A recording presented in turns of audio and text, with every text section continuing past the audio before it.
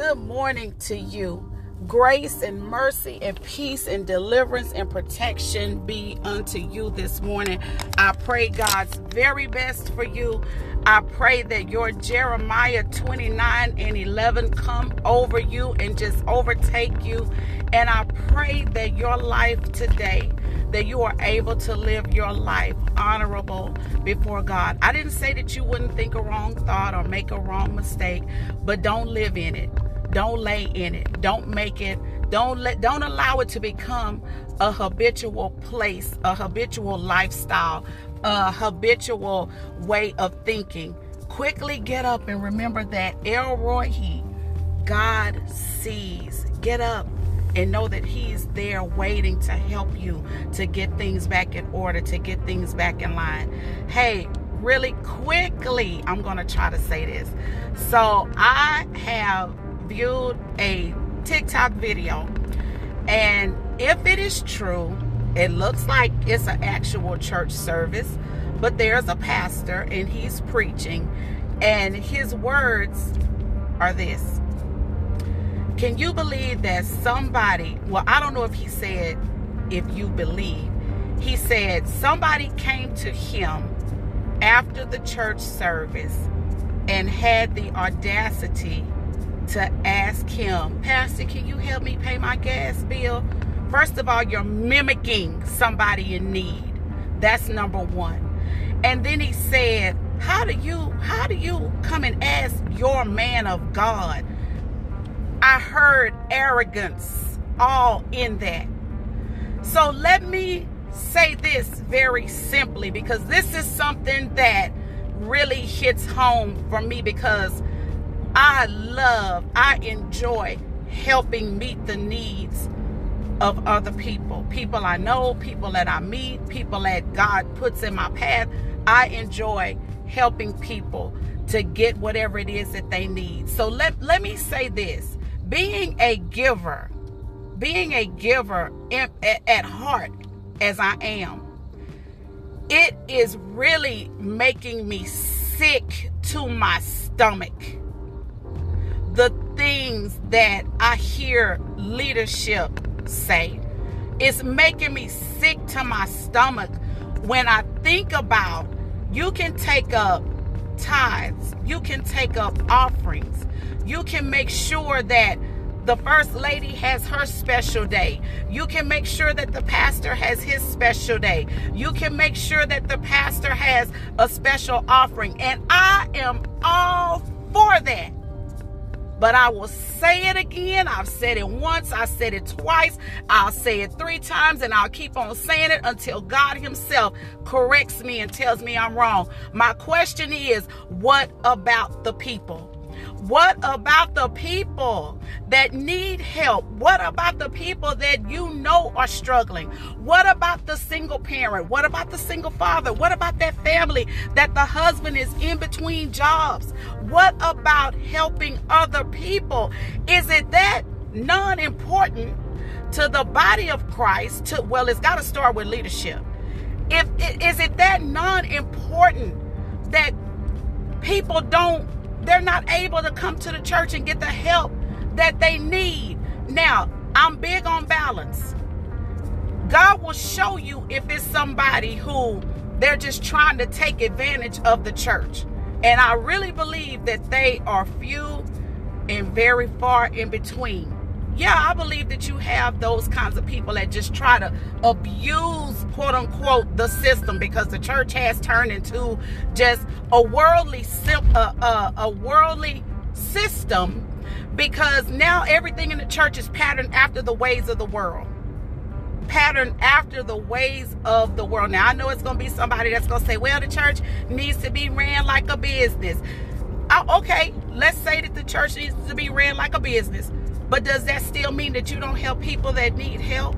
If we have the spirit of discernment, men and women of God, I do not believe that God will not show you that somebody is in your congregation that needs help.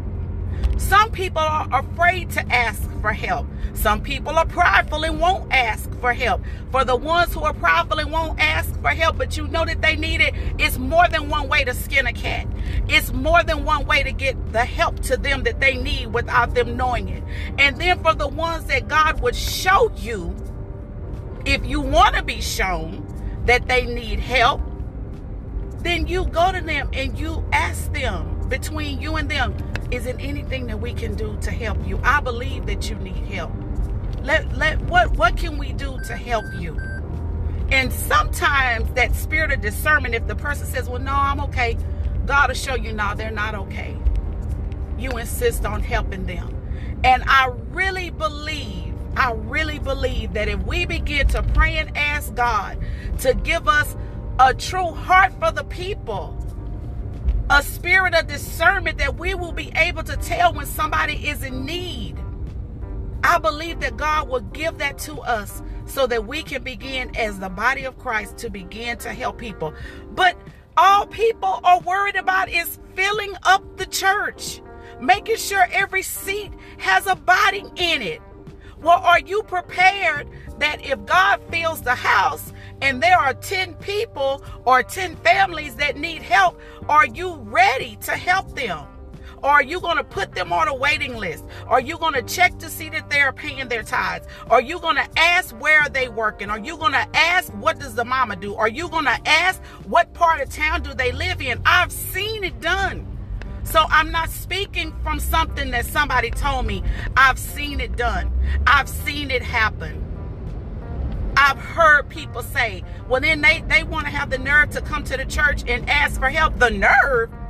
Well, if you got the nerve to ask for an offering, to ask for tithes, how come people can't have that same nerve to come and ask for help, whether or not they gave an offering or not?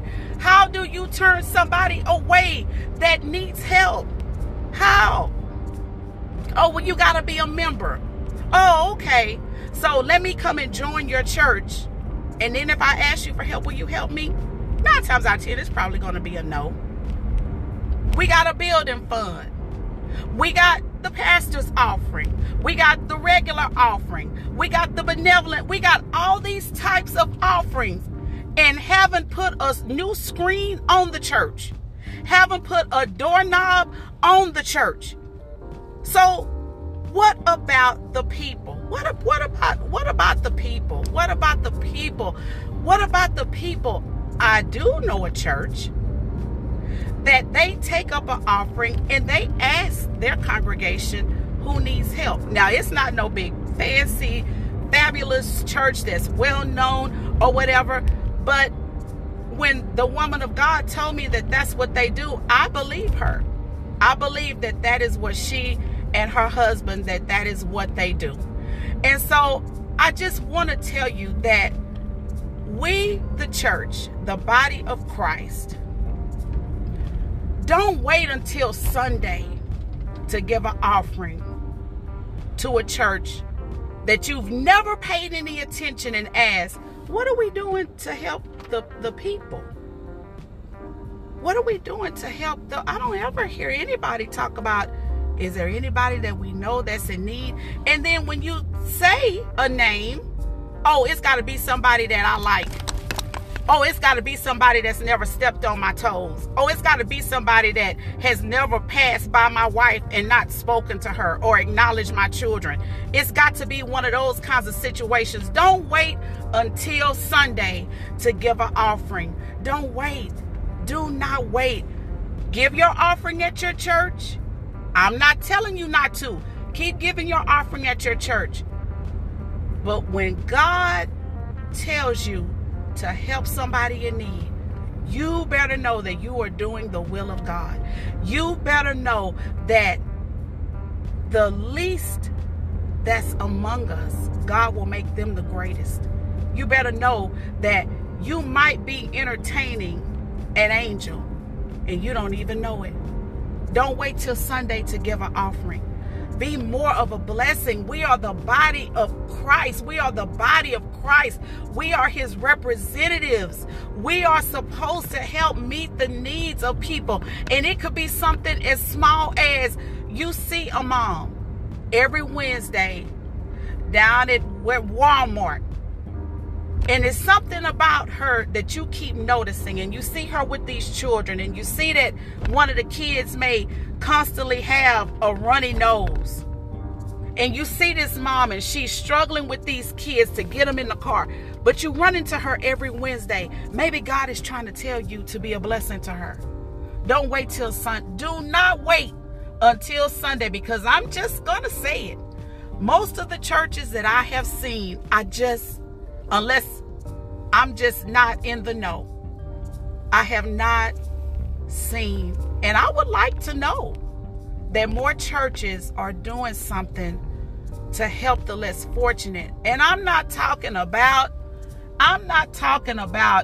give somebody a $5 gift card. Listen, $5, okay, yes, that's $5 you didn't have before. But if that's what your church has to give to people, a $5 or a $10 gift card to HEB or something like that, to me, something inside of the people on the finance team and the people on the finance board and even the leadership, something inside of you ought to say, I'm not going to let this family, this person walk away with $5 or $10 in a gift card. Y'all, come on. You put 5 in, somebody else put 10, and at least let them walk away with at least $50. It don't necessarily all the time have to come from the church, from the church finances. Have a heart for God's people. Have a heart. Have Jesus, well, I'm sure, and I'm no Bible scholar, but I believe Jesus was moved by compassion. I believe that Jesus wanted people to have 3 square meals a day. I would believe that Jesus wanted children to have proper shoes on their feet. We are the church. And I believe God has shown me that I'm not ever going to be really accepted at any church, because I'm sick of the foolishness.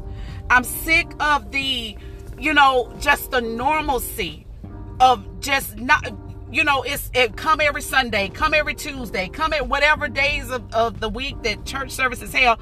Just make sure you're here. Make sure you're here. Okay, now we're here. Now, when are we going to go and help the people? When are we, I'm sorry. That's my heart. It grieves me because I can't say that the majority of churches I know, like I said, unless I am just not in the know. And that could be the possibility that I'm just not in the know. Churches can be helping the needy all over the place here in the community, and I am just not in the know. I'm just not in the know. But I would love to see and hear about churches doing more than just honoring leadership. It's okay to honor your leadership. I'm all for honoring your leadership, but do it with balance and realize that somebody else needs more help than your leadership. Somebody else needs more than trying to put rims. I've even seen that mess happen. Put rims on the pastor's vehicle and make sure that the first lady has the finest dress and the biggest, widest hat with every type of fruit and feather on it. You can't even see in front. You can't even see if you sit behind her because the hat is so wide and so broad and so big. I'm praying and I'm asking God to calm my spirit about this. Because the church, yes, I believe we've really missed the mark. And I really do believe, humbly speaking, that we have a long way to go. But if you say you've arrived, if you say our church is good, if you say our church got it all together, if you say our church is doing everything to meet the needs of the people, well, if your church has it all together, then this ain't for you. Get out your feelings. This ain't for you. This is not for you. But I believe that God is raising up people who are just tired of the foolishness in the church. And we are beginning to sound our voices in humility, but in strength and in power. And we're asking those questions, and we're pointing to those things saying, well, what about this? Well, I thought we were supposed to do this.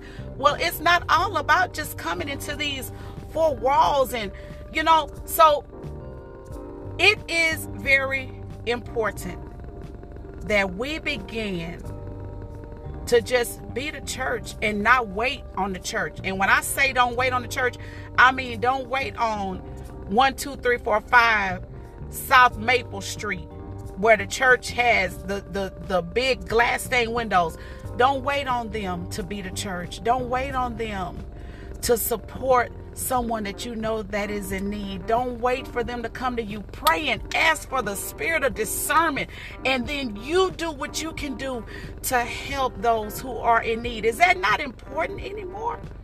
Because I feel like it's just like a heaviness on me that the church, the building, the people, I feel like it's a spirit of, well, we really don't care about meeting the needs of the people. All we really want is for somebody to be here, the church to be filled every Sunday. That's really what we want.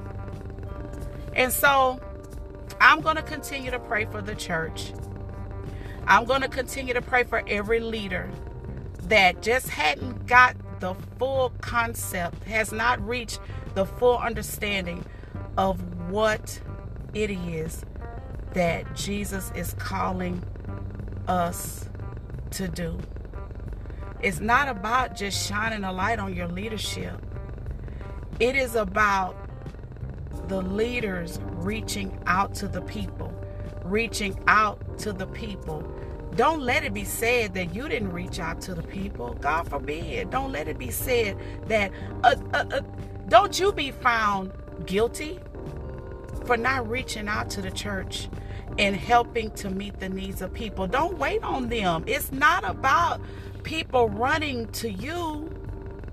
It's not about that all the time. The church, the leaders are so busy trying to prove a point that until you come to us, we ain't gonna never come to you. They're so busy trying to prove that point that there are people who God has already said, I want you to reach out to them. But they're so busy trying to prove a point that I'm not fixing to run in behind you, that you're losing focus of, I'm no Bible scholar, but was there not like so many sheep and then one went astray and then the shepherd went and collected that one and brought, I'm not a Bible scholar. The little bit of word that I know, I try to apply it to my life. So please pray for me. I'm going to continue to pray for you. I'm going to continue to pray for the body of Christ, that God will give us a heart like his sons. Because it's not just about filling seats every Sunday. It's about more than that. We keep meeting every Sunday. We keep meeting every Tuesday, meeting every Thursday, meeting every Wednesday. But what about the people? So you all be blessed. Know that I love you, and it is my humble honor to pour into you what God has poured into me. I'm so humbled by this opportunity. And I love God, and I love his people, but I'm praying for the church. You all be blessed. I love you. Bye-bye.